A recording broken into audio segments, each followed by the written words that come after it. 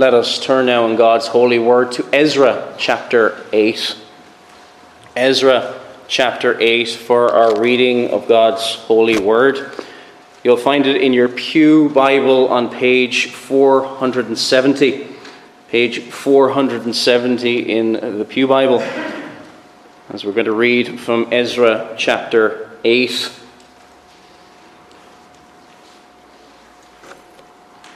Last week we looked at Ezra chapter 7 of how Ezra is sent to serve and how he was sent to serve. In Ezra chapter 8 we're going to look at the purpose for which God's people were sent.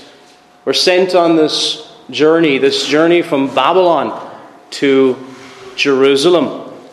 A journey that was not safe, a journey with many trials and difficulties, with many challenges.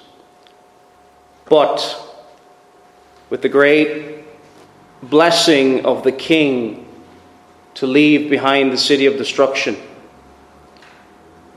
And no, I'm not talking about Artaxerxes, even though he did give permission to leave. It was because of God, and because of God that they were able to return back to where they were meant to be, back to where the presence of Almighty God was in Jerusalem. Ezra chapter 8, let us hear God's holy and infallible word. These are the heads of their father's house, and this is the genealogies of those who went up with me from Babylonia in the reign of Artaxerxes the king. Of the sons of Phinehas, Gershom. Of the sons of Ithamar, Daniel. Of the sons of David, Hattush. Of the sons of Shechaniah, who was of the sons of Parosh, Zechariah, with whom were registered 150 men. Of the sons of Pahath Moab, Eliohanai, the sons of Zerahiah, and with him 200 men. Of the sons of Zattu, Shechaniah, the sons of Jahaziel, and with him 300 men. Of the sons of Adin, Ebed, the sons of Jonathan, and with him 50 men. Of the sons of Elam, Jeshiah, the son of Athaliah, and with him 70 men. Of the sons of Shephatiah, Zebediah, the son of Michael, and with him 80 men. Of the sons of Joab, Obadiah, the son of Jehiel, and with him 218 men. Of the sons of Bani, Shelomith, the son of Josephiah, and with him 160 men. Of the sons of Bebai, Zechariah, the son of Bebai, and with him 28 men. Of the sons of Azgad, Jehanan, the son of Hakatan, and with him 110 men. Of the sons of Adonikam, those who came later, their names being Eliphalet, Jael, and Shemaiah, and with them 60 men. Of the sons of Bigvai, Uthai, and Zakur, and with them 70 men. I gathered them to the river that runs to Ahava, and there we camped 3 days, as I reviewed the people and the priests, and found there none of the sons of Levi. Then I sent for Eleazar, Ariel, Shemaiah, Elnathan, Jarub, Elnathan, Nathan, Zechariah, Meshullam, leading men, and for Jehoram and Elnathan, who were men of insight, and sent them to Iddo, the leading men at the place Cassifiah, telling them what to say to Iddo and his brothers, and the temple servants at the place Cassifiah, namely to send us ministers for the house of our God. And by the good hand of our God on us, they brought us a man of discretion, of the sons of Malai, the son of Levi, the son of Israel, namely Sherebiah with his sons and kinsmen. Also Hashabiah, and with him Jeshiah of the sons of Merari, and with his kinsmen and their sons, besides 220 of the temple servants, whom David and his officers had set apart to attend the Levites. These were all mentioned by name. Then I proclaimed a fast there at the river Ahava, that we might humble ourselves before our God, to seek from him a safe journey for ourselves, our children, and all our goods. For I was ashamed to ask the king for a band of soldiers and horsemen to protect us against the enemy on our way, since we had told the king, the hand of our God is for good on all who seek him, and the power of his wrath is against all who forsake him. So we fasted and implored our God for this, and he listened to our entreaty. Then I set apart 12 of the leading priests, Sherebiah, Hashabiah, and 10 of their kinsmen with them, and I weighed out to them the silver and the gold and the vessels, the offer for the house of our God, that the king and his counselors and his lords and all Israel there present had offered. I weighed out into their hand 650 talents of silver, and silver vessels worth 200 talents, and 100 talents of gold, 20 bowls of gold worth 1,000 darics, and 2 vessels of fine, bright bronze as precious as gold. And I said to them, you are holy to the Lord, and the vessels are holy, and the silver and the gold are a freewill offering to the Lord, the God of your fathers. Guard them and keep them until you weigh them before the chief priests and the Levites and the heads of fathers' houses in Israel at Jerusalem, within the chambers of the house of the Lord.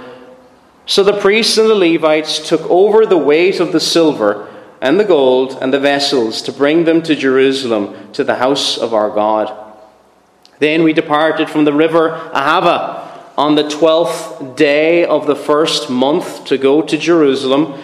The hand of our God was on us, and he delivered us from the hand of the enemy and from ambushes by the way. We came to Jerusalem, and there we remained 3 days. On the 4th day, within the house of our God, the silver and the gold and the vessels were weighed into the hands of Meremoth, the priest, son of Uriah, and with him was Eleazar, the son of Phinehas, and with him were the Levites, Jozabad, the son of Jeshua, and Noadiah, the son of Binnui. The total was counted and weighed, and the weight of everything was recorded. At that time, those who come from captivity, the returned exiles, offered burnt offerings to the God of Israel, 12 bulls for all Israel, 96 rams, 77 lambs, and as a sin offering, 12 male goats. All this was a burnt offering to the Lord. They also delivered the king's commissions to the king's satraps and to the governors of the province beyond the river. They aided the people and the house of God. And may the Lord bless the reading of his word. Our text for this morning's message is on that chapter in Ezra, chapter 8. Ezra, chapter 8. Under the title of From Babylon to Jerusalem. From Babylon to Jerusalem. I wonder, have many people here ever moved house? It's not an easy thing to do, something myself and my family have done, I think, 2 times over the last 8 years. It's difficult. It's difficult to do for a number of reasons. There's new neighbors, a new job, possibly a new school for the children, and other things to deal with. People who move house who move where they live, there's a reason for that move. There's a purpose for that change of house. It may be a better job. It may be because you want to bring your children to a specific school. It may be even perhaps there's not a good church in your area. This is not something that's often a problem here in Northern Ireland. We praise God for that. But in some parts of the world, some people have to move in order to go to a church that preaches the gospel. Things that are not available in their home. Some, by moving, also want to experience something different, something new. There's various different purposes why people move house. That's our way of looking at moving in the Western world, in our modern Western world. But much of the rest of the world, I would say this, would love to have our problems. Much of the rest of the world does not often leave its home because of these reasons, to experience something new, purely for a better school or anything else like that. They're often doing it to escape oppressive governments. For much of the world living under cruel and oppressive governments, they can only move if the ruler allows them to. And that was certainly the case in Persia. And the Persians were unusually tolerant compared to the Babylonians and the Assyrians before them. But at the same time, the only way that any of God's people could leave, humanly speaking, is if the king gave them permission. Years ago in Dublin, I taught as a teacher of English as a foreign language. And my classroom was filled with people from Venezuela. And they didn't have much English and they struggled. And I got to see what it was like for them to have to depend on a foreign ruler to be allowed to stay in another country. The law changed at that time, and it prevented them from changing their money into euros. And they had to sadly return home.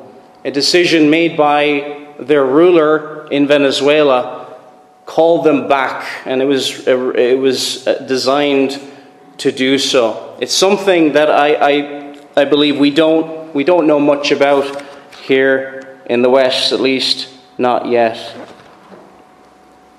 Most then of my class, sadly, had to return to Venezuela and had to return to a nightmare. They only got to taste the freedoms that they had in Dublin. And that is a reality for much of the world. That is the norm for most of human history. They could only leave if their leader, if their ruler, allowed them to. So it was for them still in Babylon. If we go back to Ezra 7, verse 13, this is what Artaxerxes says: I issue a decree that all those of the people of Israel and the priests and Levites in my realm who volunteered to go up to Jerusalem may go with you. Now he's speaking about Ezra. They may go with Ezra. And that was a big thing. This is some 57 years after the end of Ezra chapter 6. They are set free from their captivity because, humanly speaking, of course it's because of God, but humanly speaking, because the ruler granted it to them. They gave them a greater taste of the freedoms of heaven as they were sent from Babylon to Jerusalem. And this freedom that they had now and that we have today has a purpose. There's a reason we're still here. There's a reason we're still breathing. There's a reason the Lord leaves us on this earth and hasn't called us home yet. Because we're still traveling on that journey ourselves from Babylon to Jerusalem.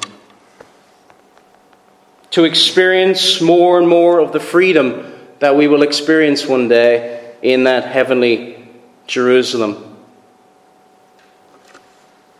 to taste and see what we've been set free from in that captivity, and to give God all the praise, all the honor, all the glory due to his name.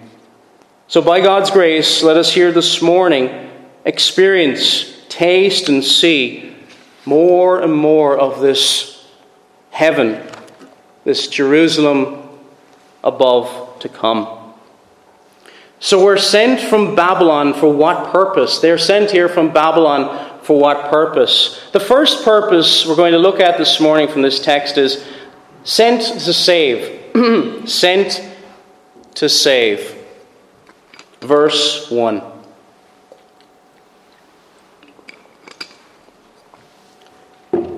Those are the heads of their fathers' houses, and this is the genealogy of those who went up with me from Babylon in the reign of King Artaxerxes. With me, that is Ezra speaking here. This sending of God with his servant Ezra, it had a purpose. It was a rescue mission.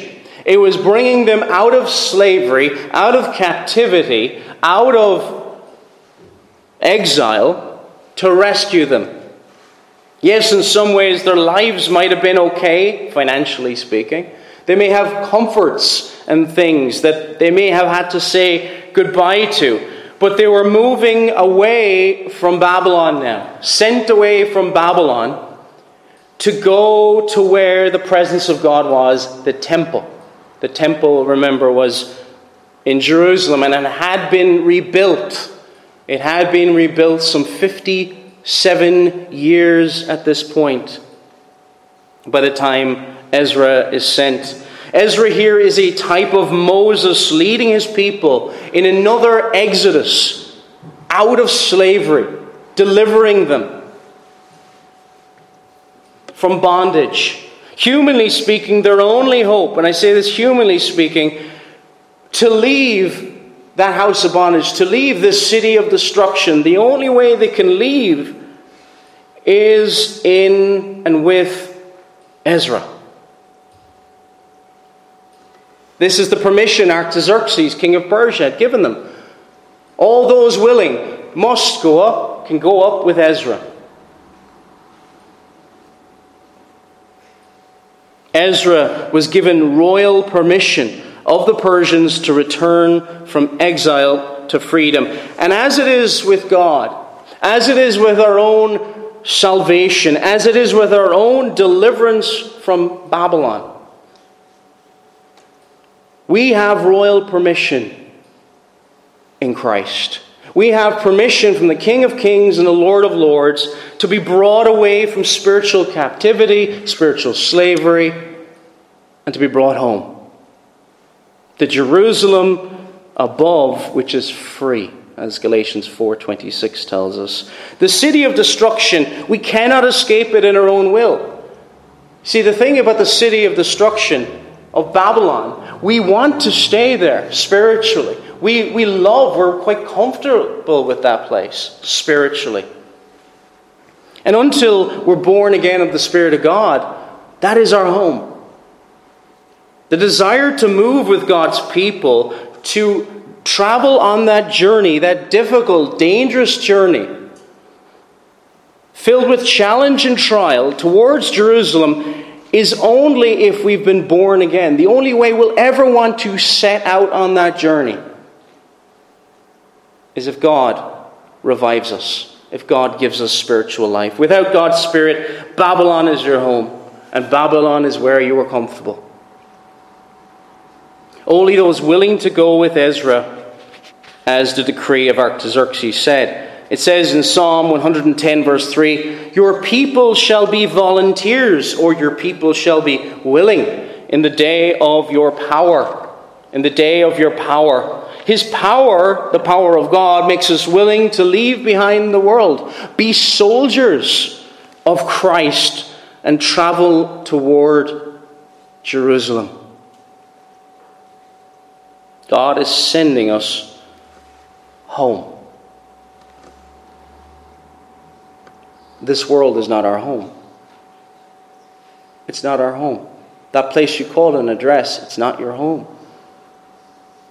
And I say this to say this: don't fear the end of the journey. None of us relish death. Death is an enemy, of course. But we should not fear the end of the journey. The end of the journey brings us home to our eternal home in heaven. He is sending us on this journey. It's to rescue us. And we have been saved from the wrath to come, all of us who are in Jesus Christ.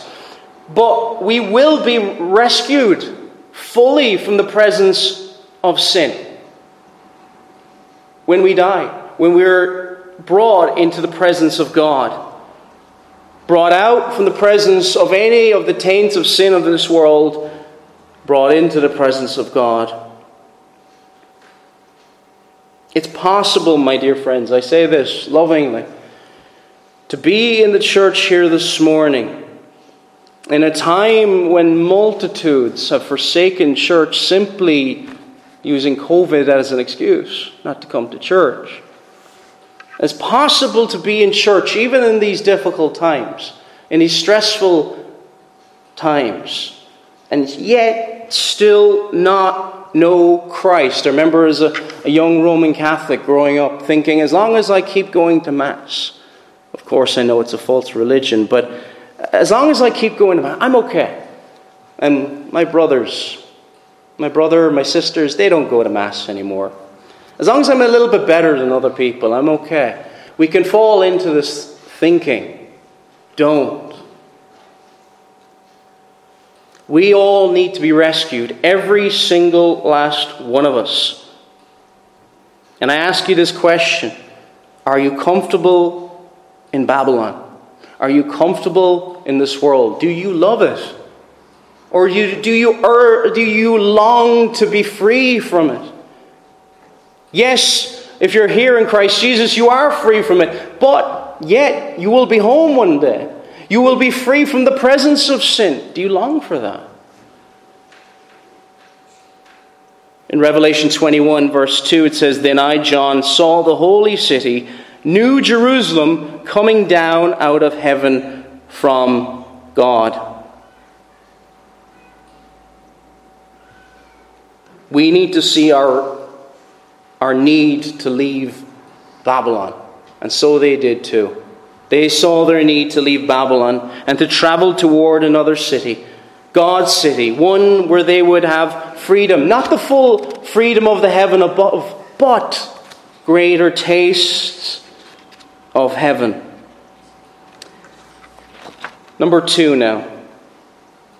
The second purpose for which they have been sent to serve. Sent to serve. So they've been sent to save. Now we're all going to look at they have been sent to serve. This is the purpose for which they have been sent. Verse 15, "Now I gathered them by the river that flows to Ahava, and we camped there 3 days. And I looked among the people and the priests and found none of them, of the sons of Levi there." And then, if we go down to verse 18, it says, "Then by the good hand of our God upon us, they brought us a man of understanding, the sons of Malai, the son of Levi, the son of Israel, namely Sherebiah, with his sons and daughters, 18 men. Then verse 20, "Also of the Nethinim, whom David and the leaders had appointed of the service of the Levites, 220 Nethinim." All of them were designated by name. They come, and there are none filling the office of Levite, and there is a need to fill this office. The purpose for which they've been sent here is service. Service. And that they were freed from captivity to serve God. Here we have the roles of the Levites needing to be filled. Who was sought out? From our text we know they were men of understanding. Men of understanding. Verse 18, "They brought us a man of understanding of the sons of Mali, the son of Levi." qualified men with gifting to bless the body of Christ.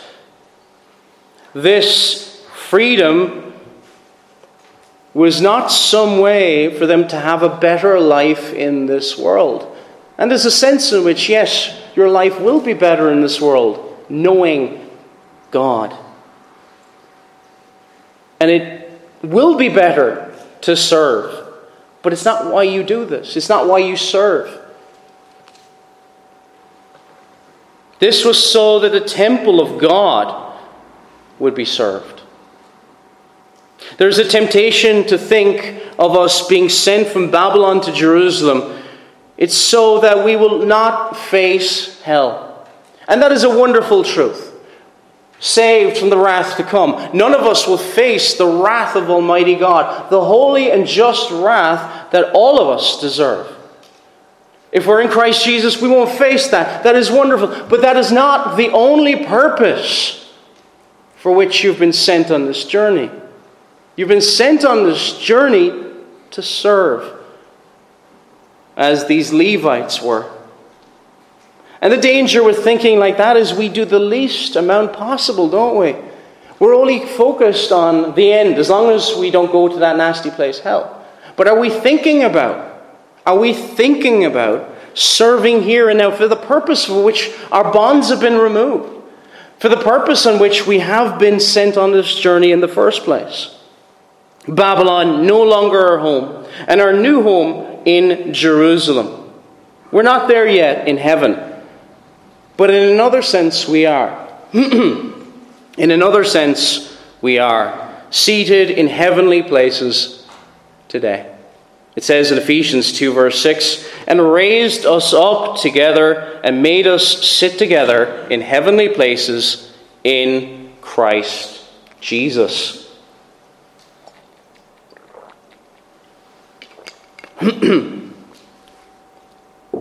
Buried with him in baptism, in which you also were raised with him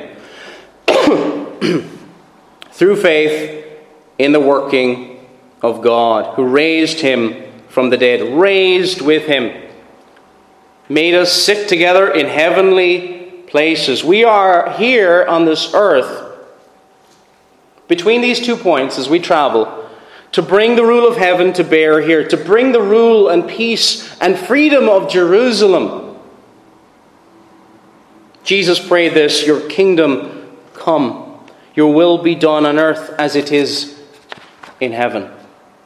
We are to live lives here with this reality of Jerusalem above, which is free, being our home, not in the midst of the influences of Babylon. While we pass and journey away from doom, from destruction,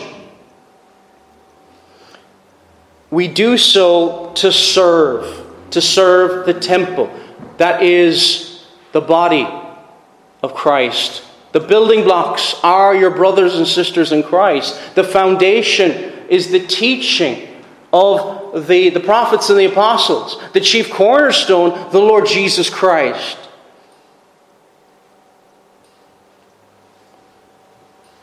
There were no Levites there to fulfill the role within the temple.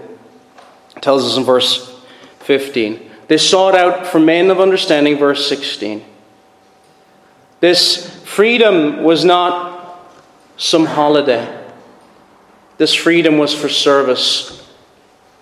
And God needs to guide this decision. When we have office bearers in the church, whether they be deacons, whether they be ruling elders or ministers, God needs to guide this decision. It says in verse 18, then by the good hand of our God upon us, they brought us a man of understanding. And we're a whole heap of trouble if we don't go by God's leading and directing. If we don't make decisions of this magnitude and importance, being guided by God, being led by him, realizing the limitations of our supposed wisdom, the blindness of our hearts and our minds at times.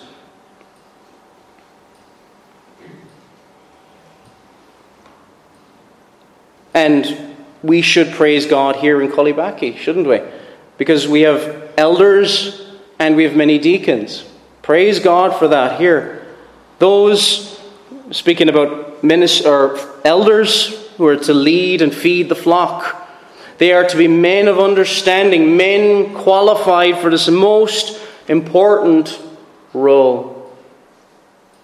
I say this because many congregations don't have deacons in the wider church. There's a shortage of ruling elders. There's a shortage of ministers, not even just in our own denomination, but in Northern Ireland, in Scotland, in many places. Should we not seek our God urgently in our great hour of need?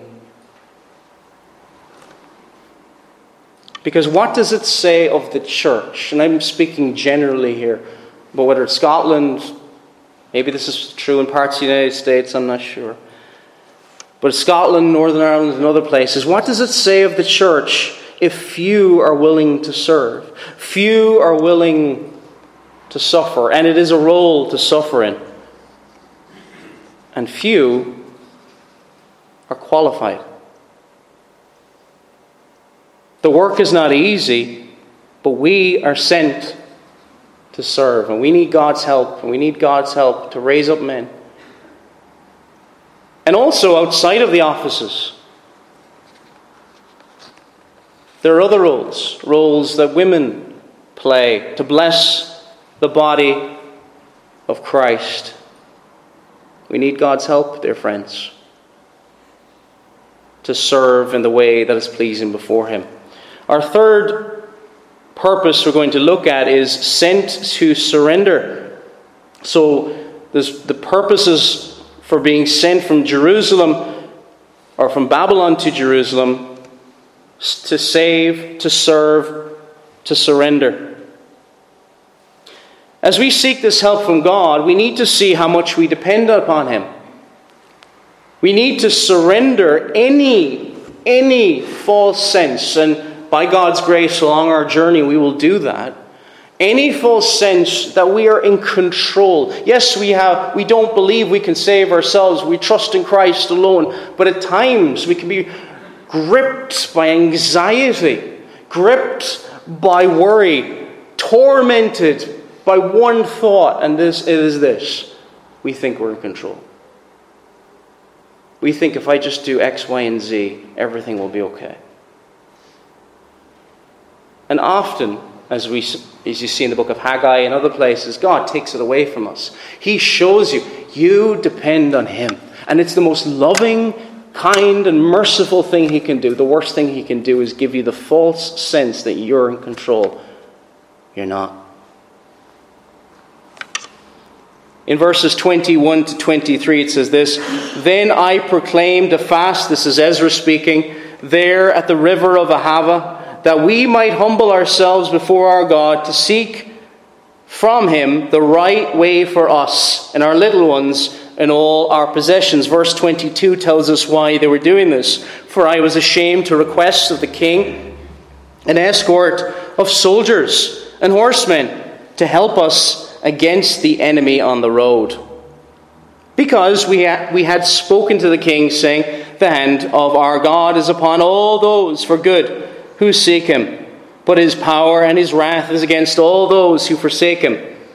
So we fasted and entreated our God for this, and He answered our prayer. So here Ezra clearly has no sense of dependence on self. He has no sense on, well, we'll just be clever and the direction we'll go, we can avoid these enemies. He is completely dependent upon his God, and he's trusting that the hand of God was upon him. He's seeking God's protection. And they seek it through fasting and prayer. Fasting is something very little spoken about today. Often because it is done by so few. It's been probably a very neglected doctrine for about 100, 150 years or more. And when people think of fasting, they might think of the abuses of the medieval church, the legalism. But you have to remember this: fasting is not the end. It is a means to the end, and that is prayer before God. Fasting is something used in a time of crisis, in a time of great need, and something which will remove distractions. We think of food, we think of other things, but it removes distractions to allow us, to facilitate us to pray. And when we're hungry and we're fasting, we see our weakness. We see we're creatures. We go a few hours without food, our hands are trembling, aren't they? I know mine are. It facilitates us praying before God. We don't come, sometimes when we come with a full belly before God, we have no sense of our need and our helplessness. But you go 4, 5 hours, 6 hours, whatever, without food, you have a greater sense of your need. Ezra did not bring an escort of soldiers with him. He said he was ashamed to do so. Now, this does not mean that reasonable means to preserve life are bad. It doesn't really mean that, and we shouldn't really take that away from this. It really depends on the situation, and that's not what's being focused on in this text.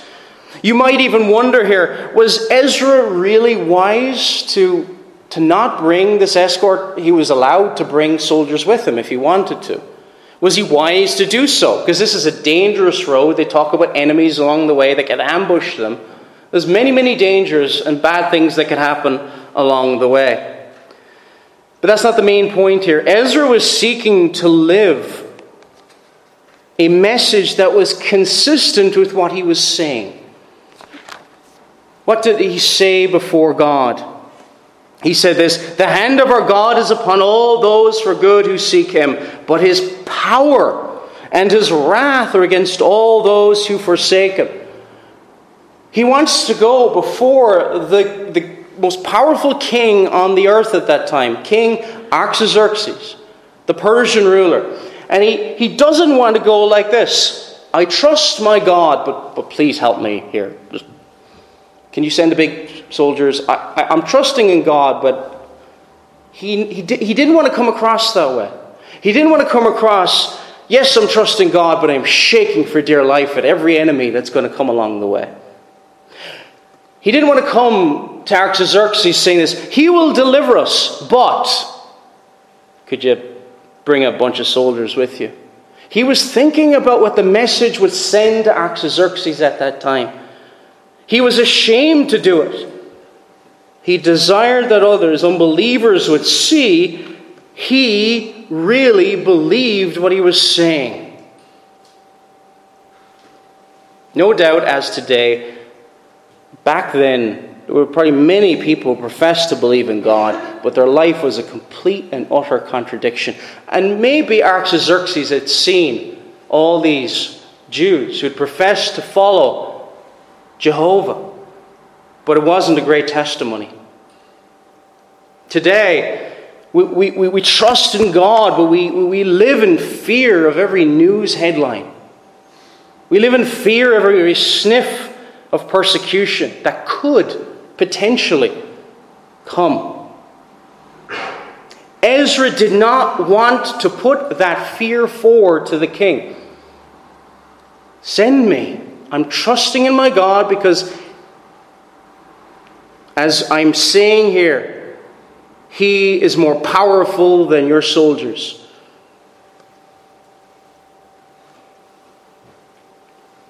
Does what we say and what we do match up? And this is really Ezra. Whatever we want to say about it, we don't know the full ins and outs of everything that went on there. But he was very careful in how he showed his profession of faith in God. It doesn't mean we live carelessly, but we want to see others trust in God. He depended on God totally. He sees the only way to safety, the only safe journey to Jerusalem is by his sovereign hand. He trusts him enough. We know in verse 23, it said he answered our prayer. There's some assurance that this is the right thing to do. We don't know how exactly it was answered, but Ezra is given this assurance in verse 23. So we fasted and entreated our God for this, and he answered our prayer, that this was the right thing to do. Somehow this was the right thing to do. They depended fully upon God, and he delivered them. He brought them on their way to their journey. Verse 31 says this, Then we departed from the river Ahava on the 12th day of the first month to go to Jerusalem, and the hand of our God was upon us, and he delivered us from the hand of the enemy, and from ambush along the road.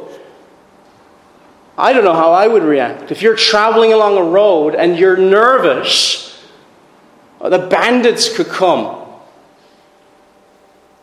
We've got cars that can go 60 miles an hour up and down the motorway. They're walking probably on foot or whatever the case may be, and they're worried about whether there are dangerous people. Have you ever gone through a city and walked through the wrong street? You're a bit afraid, aren't you? But in all the midst of that, they trusted in their God, but they sought him. And I say this, dear friends, should we fear anything, he will bring us safely to our final destination. He will bring us to Jerusalem. Finally, number 4, sent to sacrifice. The purpose that they've been sent to do as they travel from Babylon to Jerusalem is to sacrifice or to worship. It's to save, to serve, to surrender, and to sacrifice. Verse 24 of Ezra, chapter 8. And I separated 12 of the leaders of the priests, Sherebiah, Hashabiah, and 10 of their brethren with them. And also in verse 28, And I said unto them, You are holy to the Lord, and the articles are holy also. And the silver and the gold are a freewill offering to the Lord God of your fathers.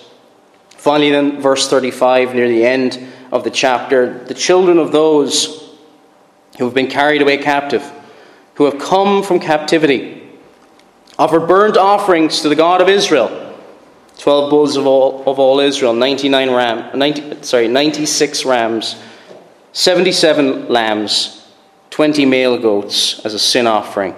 All this was a burnt offering to the Lord. In surrendering to God, any sense of which we're in control, we depend upon him. And when we depend upon him, we pray to him. And in our service, we worship him. The journey to Jerusalem is difficult. Our worship on this earth is a challenge. It won't be a challenge in the heavenly Jerusalem. We won't be tired. We will worship him for all eternity. And we'll never grow weary of it. But here it is a challenge. As we challenge with our flesh, we look forward to the final sacrifice of praise in Jerusalem. Once we have finished our journey, by God's grace, there will be glorious praise and worship of our God. This is something, isn't it, dear friends, that John Hawthorne is experiencing today. He has finished his race. The lay minister of the congregation I'm from, Loch Bricklin, David Silversides, is also rejoicing in heaven. That's the end of our journey. That's why we've been sent. Worship. We are released and sent away from spiritual Babylon to express a wonderful freedom. A freedom with shouts of joy, with glorious emotion, as it is a taste of heaven to come. This is something that we experience and love here and now. However imperfectly, if you are a believer in Jesus Christ, you love to praise and worship God, however imperfectly that is. None of us love it as much as we should, but we do love it. And we have to make sure, as they did, that as soon as the difficulties of the journey are seen, that we don't give up. And we don't get tempted to go back to Babylon. That we don't drift. There will be dangers. There will be difficulties. There will be trials. But we're not to expect anything else on this earth.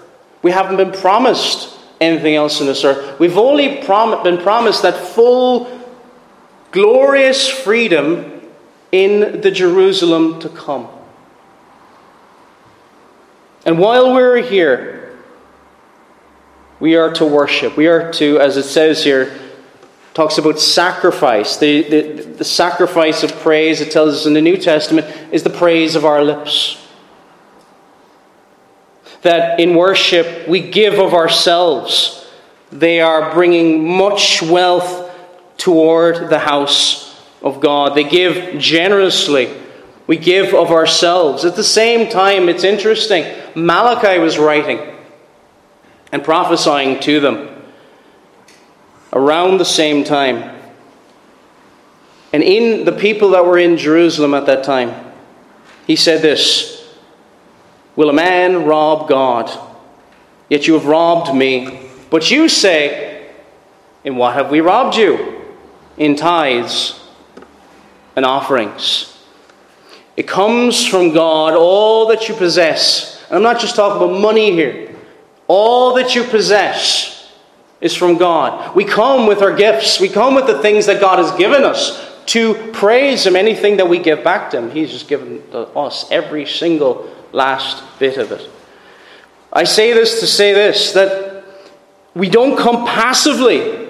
We're actively involved in worship. We're invested in worship. It says in verse 28 of this chapter, verse 28, "And I said to them, you are holy," or it's really the plural here, "ye are holy to the Lord," these Levites. Yes, this is to the Levites, but all were involved and holy before God. A holy nation, a royal priesthood, it talks about of the New Testament church. It says in 1 Peter chapter 2, verse 9, "But you are a chosen generation, a royal priesthood, a holy nation, His own special people." A holy nation, a royal priesthood. It's not just a one-man show. It's not just the minister or the preacher or whoever is leading worship, that they're active in worship and everyone else is passive. We must not get into that thinking. We are all together worshiping on our journey from Babylon to Jerusalem. We worship on our way to our heavenly home. We are pilgrims. This world is not our home. Verse 30. "So the priests and the Levites received the silver and the gold and the articles by weight to bring them to Jerusalem and to the house of our God." God only asks that you give of what He has given you. That you bring your body to praise Him. That you bring the fruit of your labor which God has given you. You bring your voice to praise Him. You bring your mind to listen to God. You bring your heart so that these truths may be part of you. It all belongs to Him. As we finish here, have you left behind Babylon, dear friends? Have you truly left it behind? Have you turned your back on it and begun your journey and no longer want to return to it because you're heading towards somewhere far, far better? Now, your arrival at Jerusalem does not depend on you. It depends on another. It depends on someone far better than Ezra, someone far better than Moses, Jesus Christ, who will lead you out of this exile. If you love God, Jerusalem above is your home. But if you love this world and your sin, than the city of destruction. Babylon is your home. Where is Babylon today? It is in ruins. It is utter ruins. It is doomed. And so is spiritual Babylon. You need the King's permission to come to this heavenly Jerusalem. Come with the permission, dear friends, of Christ. Come on this journey. Come and be free in Him. Come and experience this freedom. Amen.